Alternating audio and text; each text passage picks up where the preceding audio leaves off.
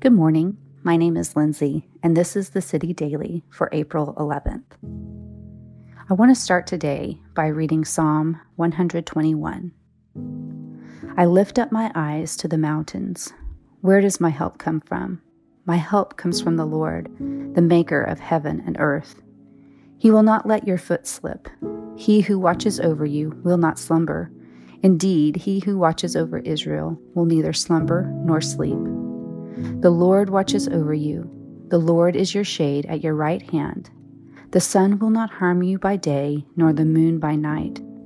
The Lord will keep you from all harm. He will watch over your life. The Lord will watch over your coming and going, both now and forevermore. A mentor of mine used to always say that there is a season for everything, and to never rush the season you're in. This seems easy when you're on the mountaintop, when life is good and you're facing little opposition.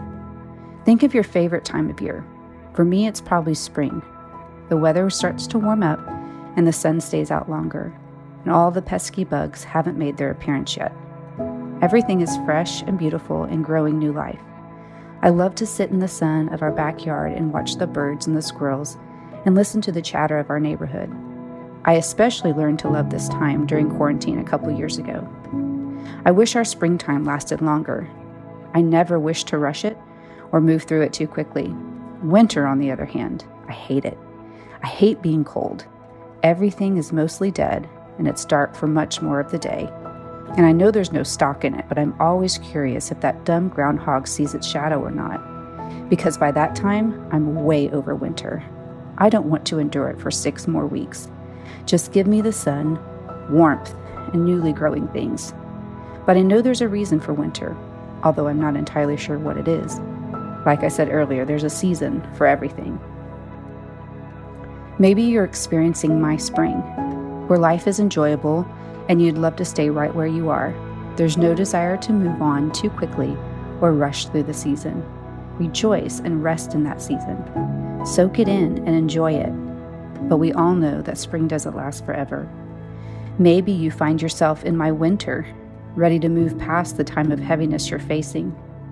At some point on our journey, we all experience winter, heavy seasons. No one is immune to it, and eventually heaviness comes for all of us. Oftentimes, when we're met with challenges, we tend to lower our heads in defeat and let the heaviness of life weigh us down. Our family has been in a season of heaviness. I was just telling Matt a few days ago that it feels like there's a dark cloud hanging over us. And there's no one particular problem to blame. It feels like general heaviness and weightiness. We're in a winter season, and it feels long and dark, and I'm ready to move on. Thankfully, there are so many people, many of you, who have been covering us in prayer. One evening, while someone was praying over us, they prayed that we would lift up our heads and look up to where our help comes from. The Holy Spirit really highlighted that for me right then, and I haven't been able to shake it. I've let the winter of life beat me down and pull my gaze downward. In that moment, I could visualize myself. I could see me in a posture of defeat, if you will. Kneeling, head down, overcome. But the simple act of looking upward brought peace to my soul. Turning my face to the heavens, remembering where my help came from. That the Lord is for me, and he never slumbers, as the psalm says.